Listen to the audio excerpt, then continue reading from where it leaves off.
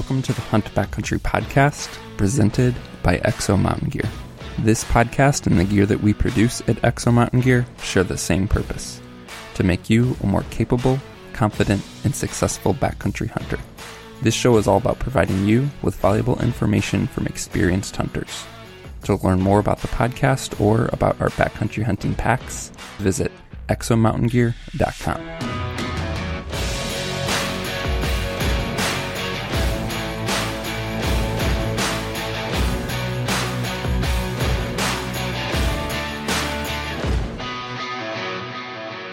Hey, thank you so much for tuning in. This is episode 187, and we're talking about efficiency. We're talking about having more success in less time, and how do you make the most of the limited hunting time that you have.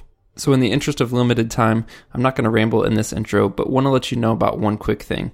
We're giving away a custom Exo Mountain Gear Benchmade bug out knife this month in August of 2019. Just go to exomountaingear.com/podcast to get entered. Takes just a couple seconds. You can hit pause right now. Just go to exomountaingear.com/podcast. Check that out. Hit the giveaway link and get entered for that. So again, in the interest of time, let's get right to this. Talking about being efficient, talking about making the most of your time, how to have more success in the limited time that you do have in the coming weeks and months for your hunting season. Let's get right into it. It's just me and Steve diving deep on this topic.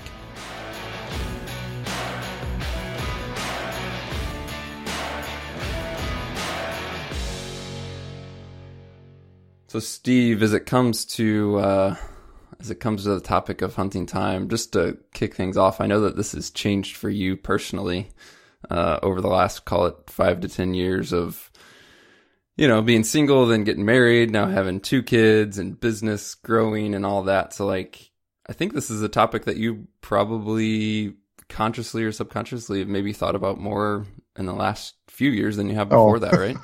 Very, very consciously. Yeah, I know. I think I've said it before on other podcasts, but if you're out there listening and you are 18 to 25, and even if you're engaged or married, you better be hunting your freaking ass off, because it's only going to get harder, and it's just not going to get any easier. So I think I'm still. I got after it pretty good. I was super lucky, and my wife went off to get her master's while we were engaged, and so I had 3 years there in my early 20s, probably like 23 to 26 or something like that, where she was, I was basically engaged, but then she was living in Oregon and I was in Idaho, and I'd go visit every couple weeks. But man, I hunted my butt off, and in hindsight, I should have gone twice as much as I had. So if you're that guy listening and that applies to you, just go hunt, get as much experience as you can, because you're only going to regret not going more later in life. I'll guarantee that. Well, that's probably the minority of guys listening, because I know most right. guys are more in our situation, call it we happen to be 30s and young kids. You got guys who are 40s, 50s, 60s we hear from all the time, and they're juggling career and work and family. And then a ton of guys who, like myself, do out-of-state hunts, which is obviously a limited factor on time, because, if I'm going on an elk hunt, I've got those 7 days and that's it. If the weather sucks, I'm hunting. If the conditions are bad, I'm still hunting those 7 days. You have to make the most of what you have. So I think this is a good topic to kind of address on. And there's no single magic answer to how to do this, but I think let's just hit some of the things that we found helpful on making the most of limited time. And I think it all boils down to, at least in the beginning, pre-planning a hunt. You always, on one hand, have to plan very thoroughly. On the other hand, you always have to hold that plan loose and be able to adapt on the fly. And I think being able to adapt is still very important with planning, because when you adapt, when you have to make a change, you have to know what you're going to do. So this spot sucks. Where am I going? Where's plan B? That type of thing. So just to begin with, heading into new country is something that's really important. So just looking at things like access points, knowing how you're going to get into that country, especially if it's new, especially if you're going out of state, that type of thing.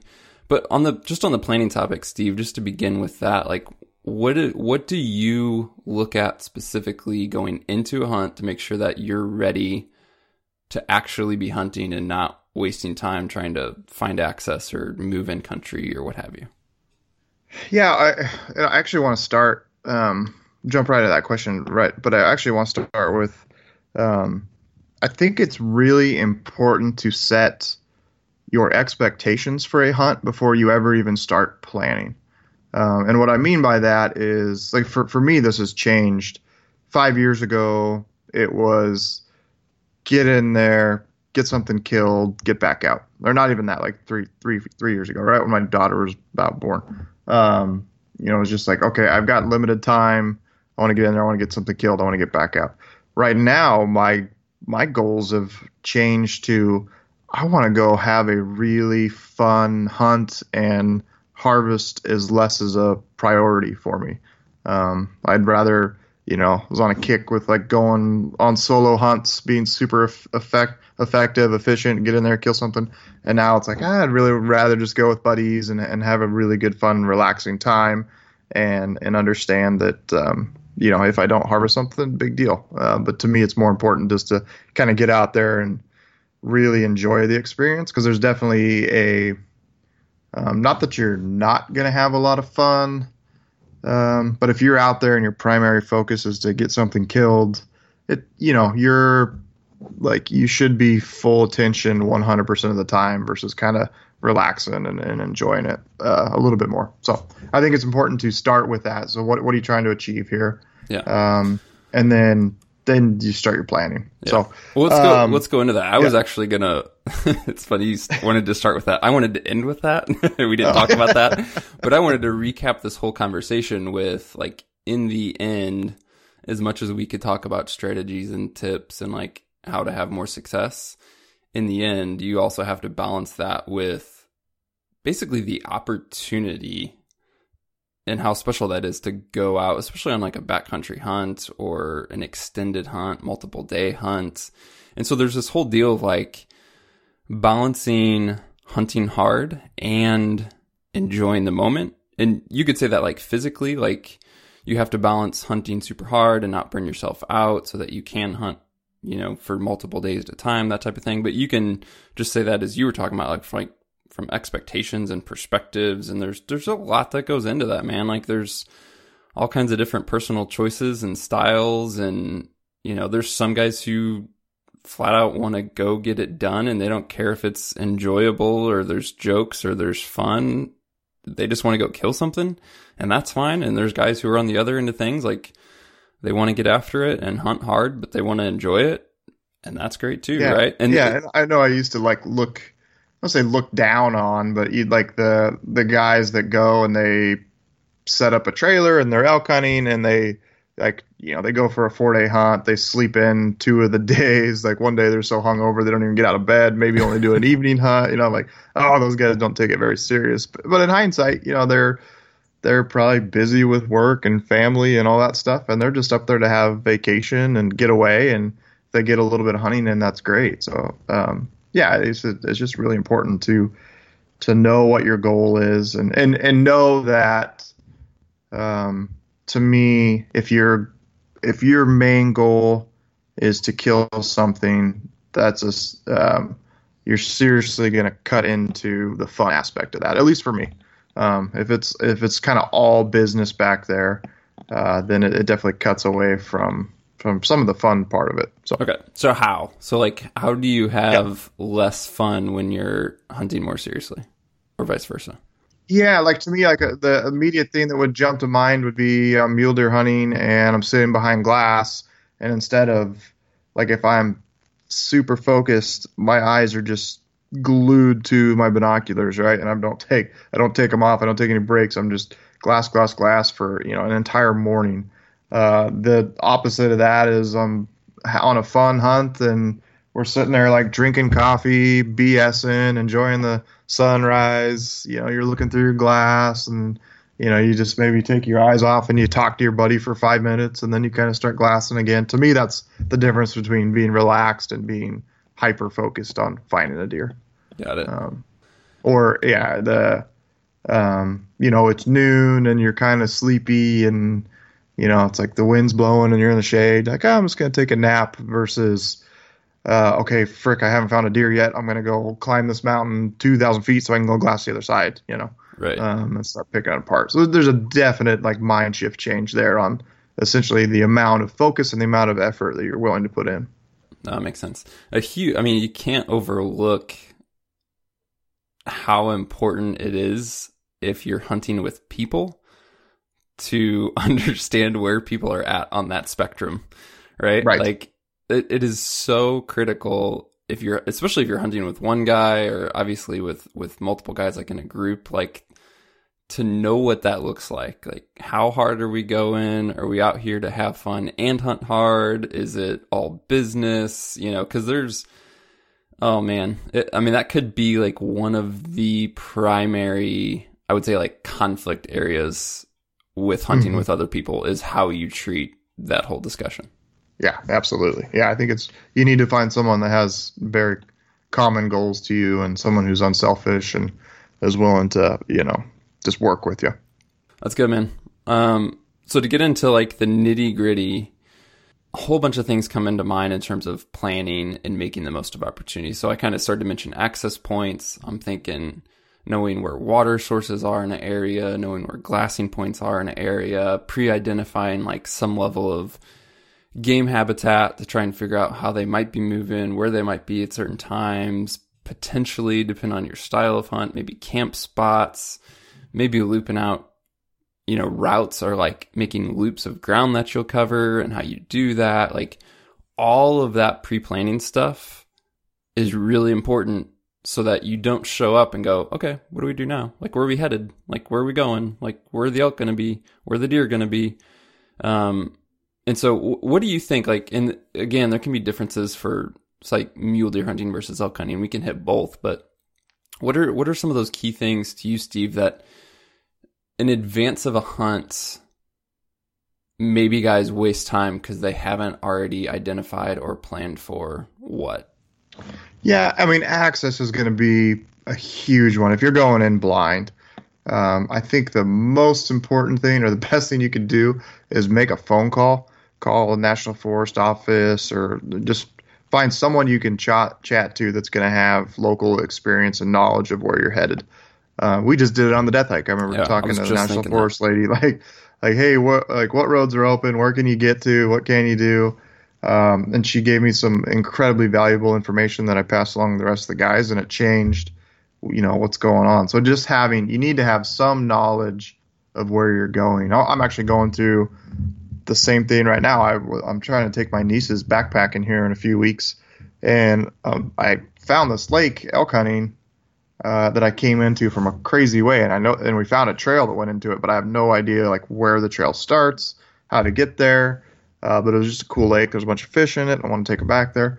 So I just called and I couldn't get through to somebody yesterday, but I'm trying to get some information so I can take my best guess, but I don't want to, we're going to go for a quick 24-hour trip, and I don't want to be wasting 3-4 hours driving around on dirt roads trying to find a trailhead. So get some local knowledge. That's going to be huge because maps are so, between maps, I think I use trails.idaho.gov. I use Onyx. I use Google Maps and then Google Earth, and my EarthMate app, my Garmin EarthMate app, because it's got some older quad sheets on it. And every single one of those is going to show different roads, especially when you're talking about kind of logging roads that maybe aren't super well maintained. Some of those may have been gated off for 20 years, but on Google Earth, it still looks like a road and you can't actually spot the gate somewhere. So you just need to do how you're getting to the country. You just need to do your upfront research and really have that dialed in. Yeah. And then definitely plan for, there's going to be some, like, it's not going to be perfect. You're going to get there and there's, you start hiking and the terrain's going to look different, or it's going to be a lot steeper and further than you expected, or I think you definitely need to have some type of buffer plan in there. Say the season opens, the next morning. I wouldn't like in it, but you only got to hike 4 miles in. So you're thinking, oh, I'll just get there at like 5 p.m. and hike in. And then like, I would definitely try to get there at noon and just give yourself extra time. And obviously that's going to be situational, but if you do have the opportunity, just being early is never a bad deal. Another one kind of off on topic is have your freaking crap packed at home. It is so much easier to lay all your gear out the night before, go through everything on your living room floor, get it all organized, fill your pack with water, I strive to, when I get to the trailhead, all I have to do is grab my pack, pull the bow out of the case, strap the bow to the pack, and then I'm hiking. Like half of my Crockett's the worst, where he's like, there's no pre-planning. I know we've had Tyler Crockett on the podcast before. No pre-planning. Everything's just like, you could tell he went to the store on his way out of town. He's trying to build all his food bags there at the trailhead, and that stuff eats up. Like, you can easily spend half an hour to an hour once you're at the trailhead getting your pack loaded up, and then you're way more prone to forget something in that situation too, where maybe it's just your fork or your extra fuel canister or extra pair of socks.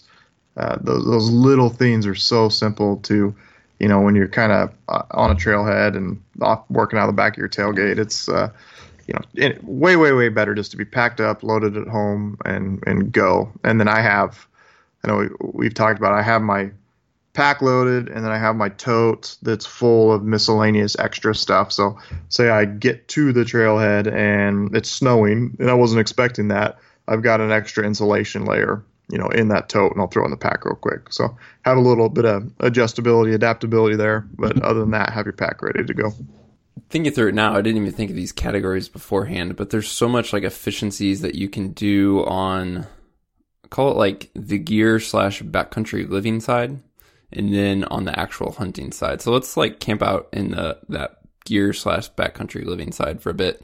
And what I mean is just the practical stuff of you're on a backcountry hunt, everything from finding water to filtering water to finding a camp spot, making camp, tearing down camp, setting up camp, all of that stuff like can either be super smooth and not affect your hunting time or opportunity, or it can be a huge like time suck. You could be hunting, but now you're like wandering around looking for water because you ran out and you have no idea where water's at. Or, it takes you way too long to set up and or tear down camp. So what are some of the highlights kind of in that category, Steve, of where you maybe see not people go wrong, but like there's efficiencies to be gained here that truly do affect your hunting, even though this feels like a category that isn't hunting specific. Does that make sense? Right. Yeah, absolutely. The water's a big one. Obviously, water it's everything. I mean, obviously we die without water before anything else, right? And so when you're back there, knowing where water is, basically, if you don't know, you're so much better off. And I'm guilty as anyone else of not completely filling up a bladder or not packing extra water because it's heavy, sometimes you don't want it. You just want to fill up your 3-liter bladder and not fill up your dirty bag just to have in case. But that's such a big one because if you are into animals or you're headed into country that looks really good, but you're going to run out of water. You don't know if there's water in front of you, and maybe you got to turn back down the trail a mile and go to the last creek crossing you found. I've had that happen to me. Yeah. And that so can be extra waters. Yeah, that can be super simple because you don't have to even stop and filter at that point. But if you have like an extra dirty bag that you can seal, I mean, you can quite literally stop and fill up 1, 2, 3 liters of water, not treat it, not do anything with it, just throw it in your pack, and that can literally take less than a minute. And then 5 hours later, you have that water if you need it. Yeah, and it's there's been plenty of times too where I've filled up that dirty bag and like end up just dumping it on the ground, because for whatever reason you didn't need it or you got to a better water source or whatever reason. And that always sucks. Like I just packed around an extra 6 pounds for nothing.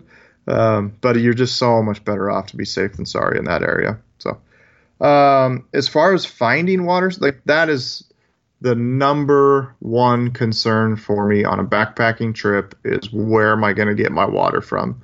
And pre-planning wise, again, I think you need to hit up multiple maps because everyone's going to show slightly different things. Onyx's, their topo is going to show a stream, and then maybe, you're not going to see it on another one. You just need to kind of hit up 3 or 4 different resources. One thing I like to do is get on Google Earth, especially like on a mule deer hunt, and look for super, super green patches. And at least if I don't mark them down on a map, I'm at least going to kind of keep them in my memory bank of like, okay, there's a super green patch in the middle of this hillside.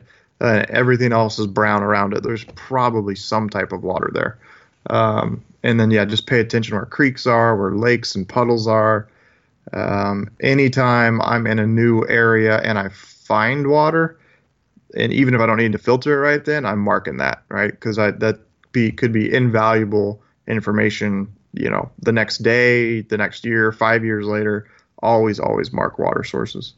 And so, that's a huge one, just pre-planning that out. And then when you're going into country that you don't know, just pack extra water to be safe. Because that's the one thing that's going to force you to come back down off the mountain and turn around, or that's truly going to affect your hunt. Because it's outside of water, everything else you need to survive is on your back. And, water's the only thing that's going to dictate anything to you.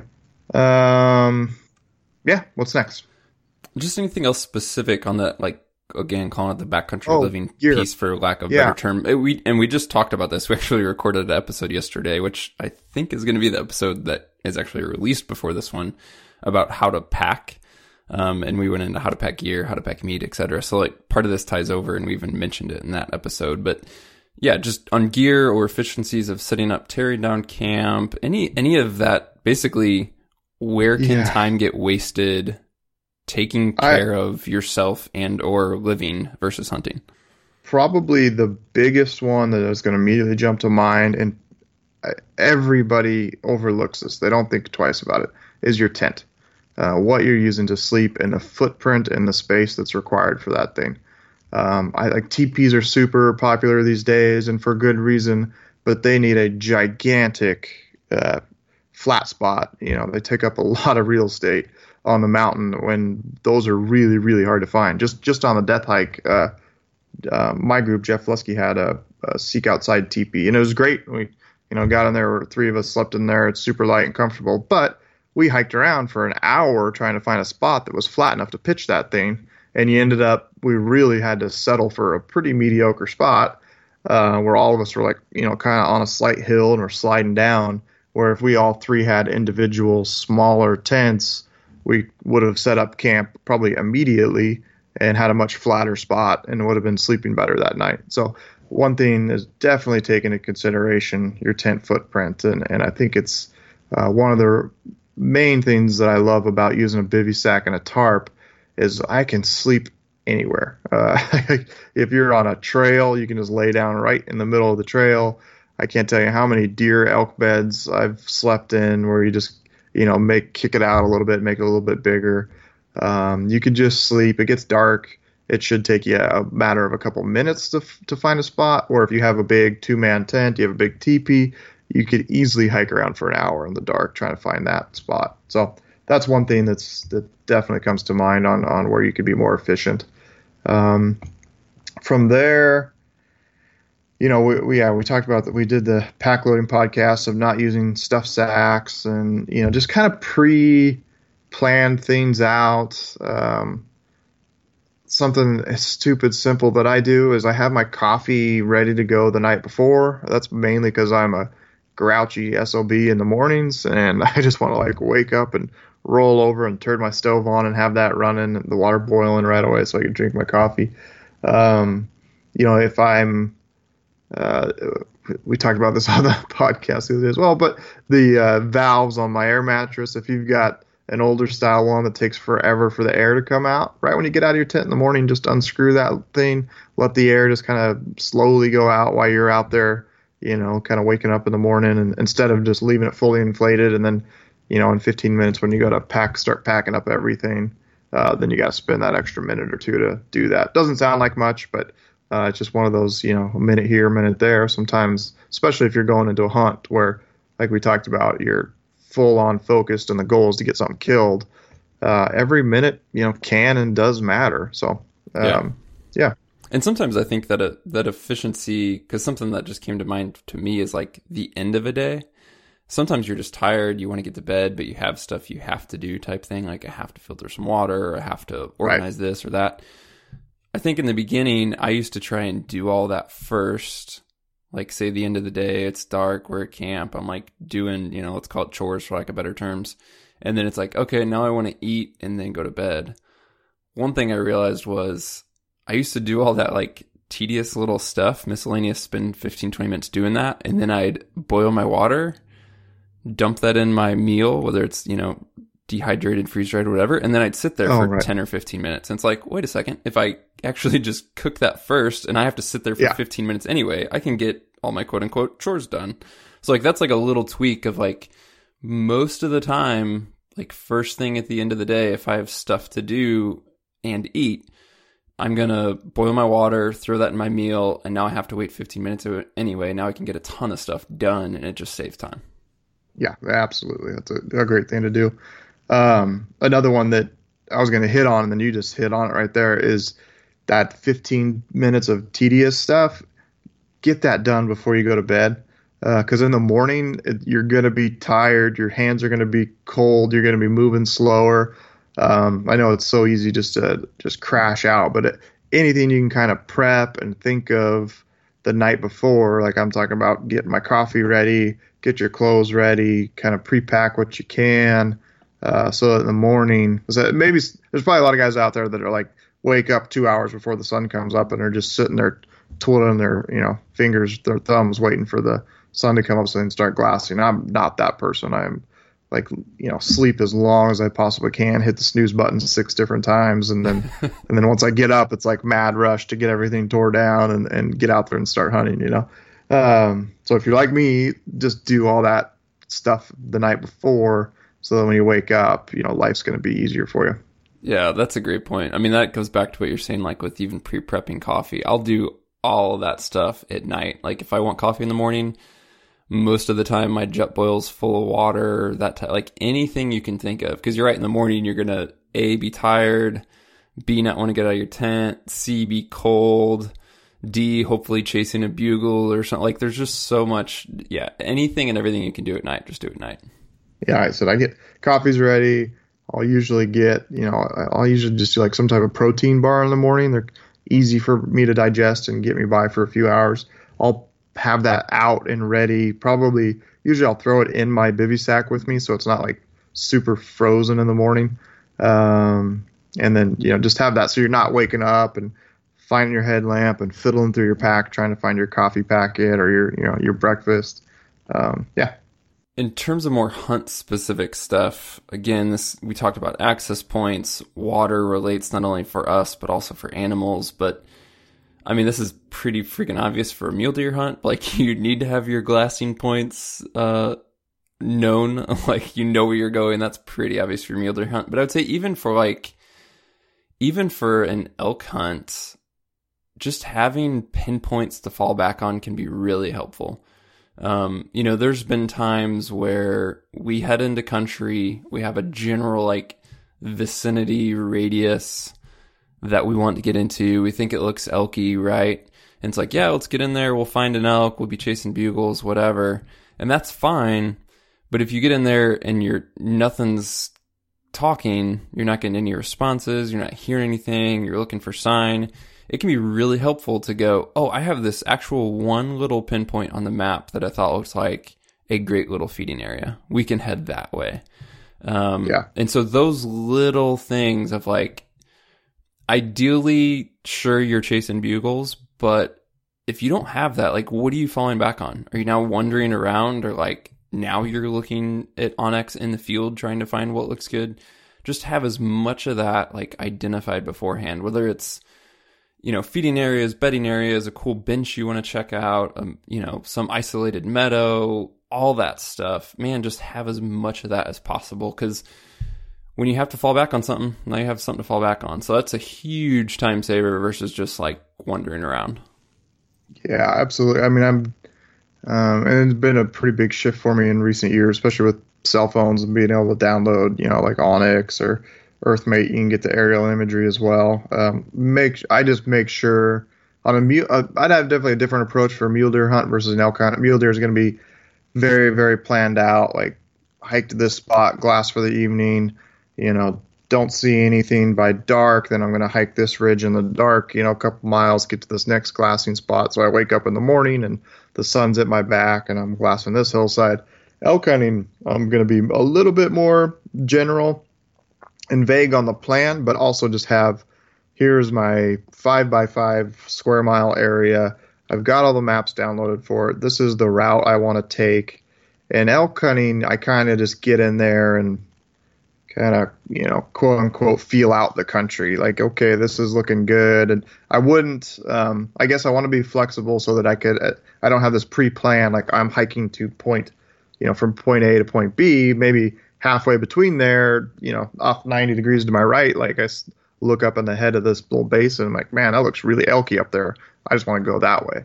And that's one thing that I love just having camp on my back every morning is you have this complete flexibility to go any direction you want to go.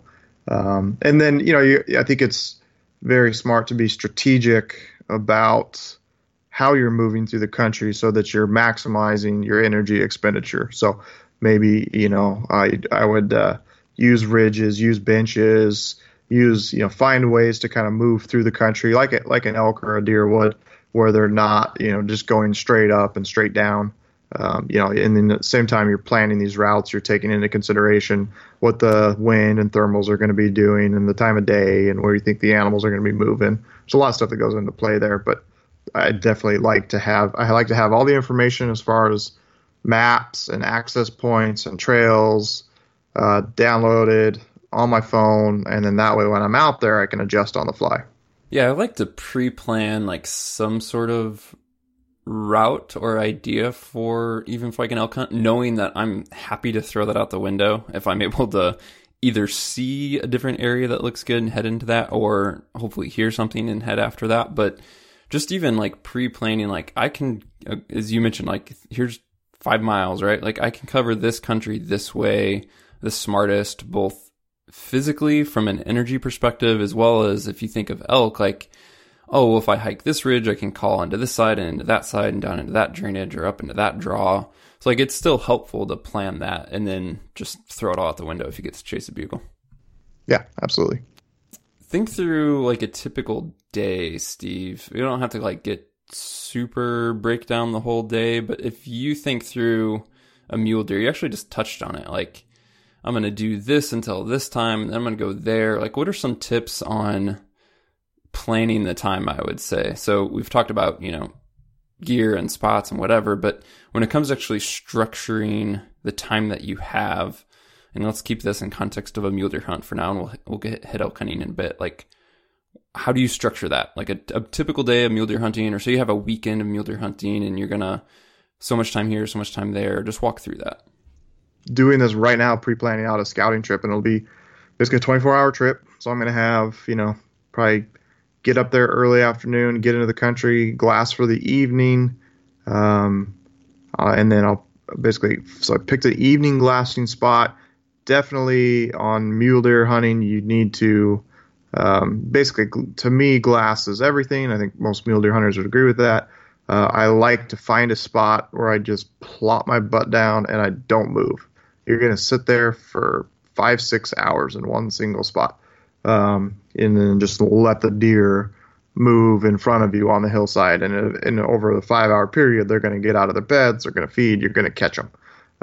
But you want to pick that glassing point that allows you to see the most amount of country that you possibly can. And then within reason, I want to keep things within a few miles and stuff like that. You get too far out, gets hard. Take into consideration the sun. So, if this is an evening glassing spot, I definitely don't want to be on a peak glassing due west right into the sun, you're not going to be able to see crap. So try to glass at least north-south, if not east. And then same thing for the morning. I wake up and like one of my spots, it's terrible. The only way to glass it, this hillside, just because it's a west-facing slope, is you're across it and you're looking straight into the sun as it's coming up in the morning, and it freaking makes it so much harder. Unfortunately, it's just the only way to do it, and that's definitely a scenario where I'd make sure I am up. I said I'm pretty lazy in the mornings. I make sure I am up and sitting there, 20 minutes before you could possibly glass, just so I can maximize every moment I have before the sun comes up over the mountain and is shining right in my eyes. And so, yeah, mule deer to me is glassing, sitting in one spot, and then moving at times when it's, basically I would, let's say I woke up in the morning, I'm to my glassing point, I'm going to sit in that one spot. Hopefully, sometimes country, you need to glass for 2 hours at one spot, and then maybe you only need to move 100 yards, but you can see a whole other chunk of the country by doing that. That's not preferred. I'd rather find a spot where I can glass everything. So if you're, I guess, in the interest of saving time on a scouting trip or hunting trip, and you've got two different areas, 5 miles apart, and one of them has a really prominent glassing point where on Google Earth you can basically keep clicking in and double, and I think at some point you double click and it takes you to ground view. So it actually puts you on the ground in that spot, and then you can pan around, kind of look up, down, left, right, and really get a good idea of what you can see from that specific spot. And I use that tool a lot because you'd be surprised that, it looks good, but then you get down there on the ground level view and it's got, just how the terrain lays out. Maybe you can't see as much as you thought, or vice versa. So, yeah, I'm going to basically plan that out. I'm going to spend that whole morning there glassing from that one spot. And then ideally I'll go from spot A to B, but I would pick a route, or if I had a route that I could glass some beds as I moved along. So if you're up on a hill and you want to be able to glass like kind of straight down into the shadows of behind trees as you're moving. And so I would move pretty slowly along that ridge, kind of like this one spot I'm specifically thinking about where I want to go scout. It's got like a 1 mile kind of pretty knife ridge, and it looks good country on both sides of it. So I would definitely just like zigzag my way each side of that ridge, glassing down both sides as I moved along in the afternoon, and then be glassing from a new spot in the evening. And again, get to that evening glassing spot at 4 p.m. and plan to sit there until it's dark at 10 o'clock. So that's how I would approach that. And then once if it's during the hunt, obviously once you find your deer, then you found your deer and it's game on, and now you start strategizing on how to kill it. But as far as moving through the country, that's how I would do it. Got it. It's hard to say necessarily typical with elk because, it's like, are you chasing something, or there's so many variables there, but like, what are some of the things that you look at with elk? You mentioned you're slow to rise in general, but just, are you trying to be right up at daylight in general? Are you covering country? Do you know where you're headed? What do you do midday? Like, we've talked plenty of times before about how that can be great time, but at the same time on a multi-day hunt, like sometimes it is worth it to take that nap. So just like some of the things to think through with timing and elk and kind of when and what and making the most of time.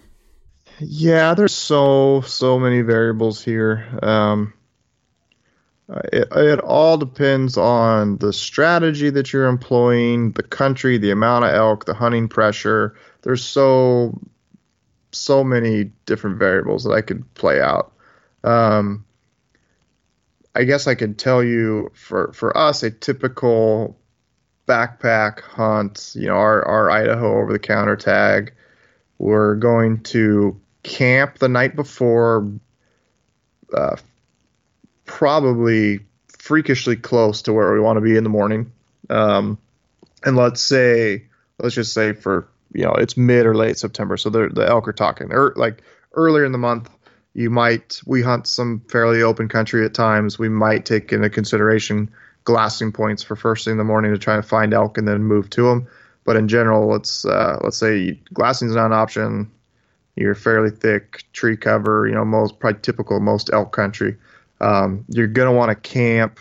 We like to camp really close to where we think the elk are going to be so that we can wake up in the morning. We're not like making a lot of noise in camp. We just pack up quietly, and then you go hike 200 yards and let out your first bugle. That kind of, I'd say, within a couple hundred yards of where we want to be in the morning. And how you decide where you want to be in the morning, if you've been in the country before, maybe you know that the elk are out feeding in this clear cut at night and it's a good place to be, or you're just purely looking at maps and you find an area that looks like it could be good. It's benchy, there's some water there, maybe there's a couple clearings that you think there's going to be some feed. Maybe you heard right at dark, you were hiking and you went to set up camp and you heard a bugle in a certain direction. That's definitely dictated our morning, where we were going to hunt one direction, but a bull bugled at 10 o'clock at night the other way, 400 yards away. Then especially if we know there's elk there, we'll just be quiet, we'll hang out, and then we'll wake up and then we'll pack up and head that direction. So, and then, yeah, I think some of our backpacking country, it's pretty big and steep and hard to get around in. And so we hunt it pretty cautiously. And I mean by that we're not just running around with our heads cut off, throwing out bugles, like basically when we hunt with Born and Raised, that's kind of how they hunt. It's not that their heads are cut off, but they pre-plan our route and hike and bugle and hike and bugle and hike and bugle. And, sometimes that can work, but the country that we're typically in is pretty rugged, and you just don't want to do a 10-mile day in that stuff. You're going to be freaking wiped out. You got a 4 or 5 day hunt. You need to kind of pace yourself. So we definitely will. The elk, we know there are elk there. We know they're moving around, and we'll just work slow and really take our time. Be pretty methodical about it. We'll bugle and call and chase them for 400 or 500 yards, but if things don't look like they're working out, we'll slow down. We like to take, especially with elk hunting, we take a lot of breaks. Just sit down, make a cup of coffee, and really, if the bulls are talking, that is such a huge advantage to locate them. Even if you're not calling, just using your ears. The worst day in the elk woods is a super windy day when you can't hear a bull bugle, right? So use your ears a lot, and really just, that's why we like to move slow, move quietly, and let the elk tell us where they are. And then once you know where they are, then you're planning your move, and that depends on time of day and things like that, what the wind's doing, what you think the elk are going to be doing. We are really slow midday.